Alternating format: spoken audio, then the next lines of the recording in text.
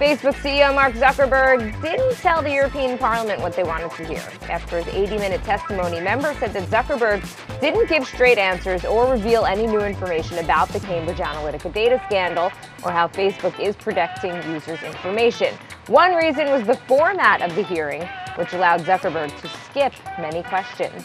All right, returners, beware. Amazon is banning customers who abuse its return policy over an extended period of time. In a statement to BuzzFeed News, Amazon said it wants everyone to use its site, but there are rare occasions when they need to remove some of their 300 million customers who take advantage. And Tesla is getting a second chance to impress. Consumer Reports says it will retest the Model 3 after a poor review of its brakes. Tesla CEO Elon Musk promises that a software update will improve the speed of the braking system and convince Consumer Reports to reverse its criticism.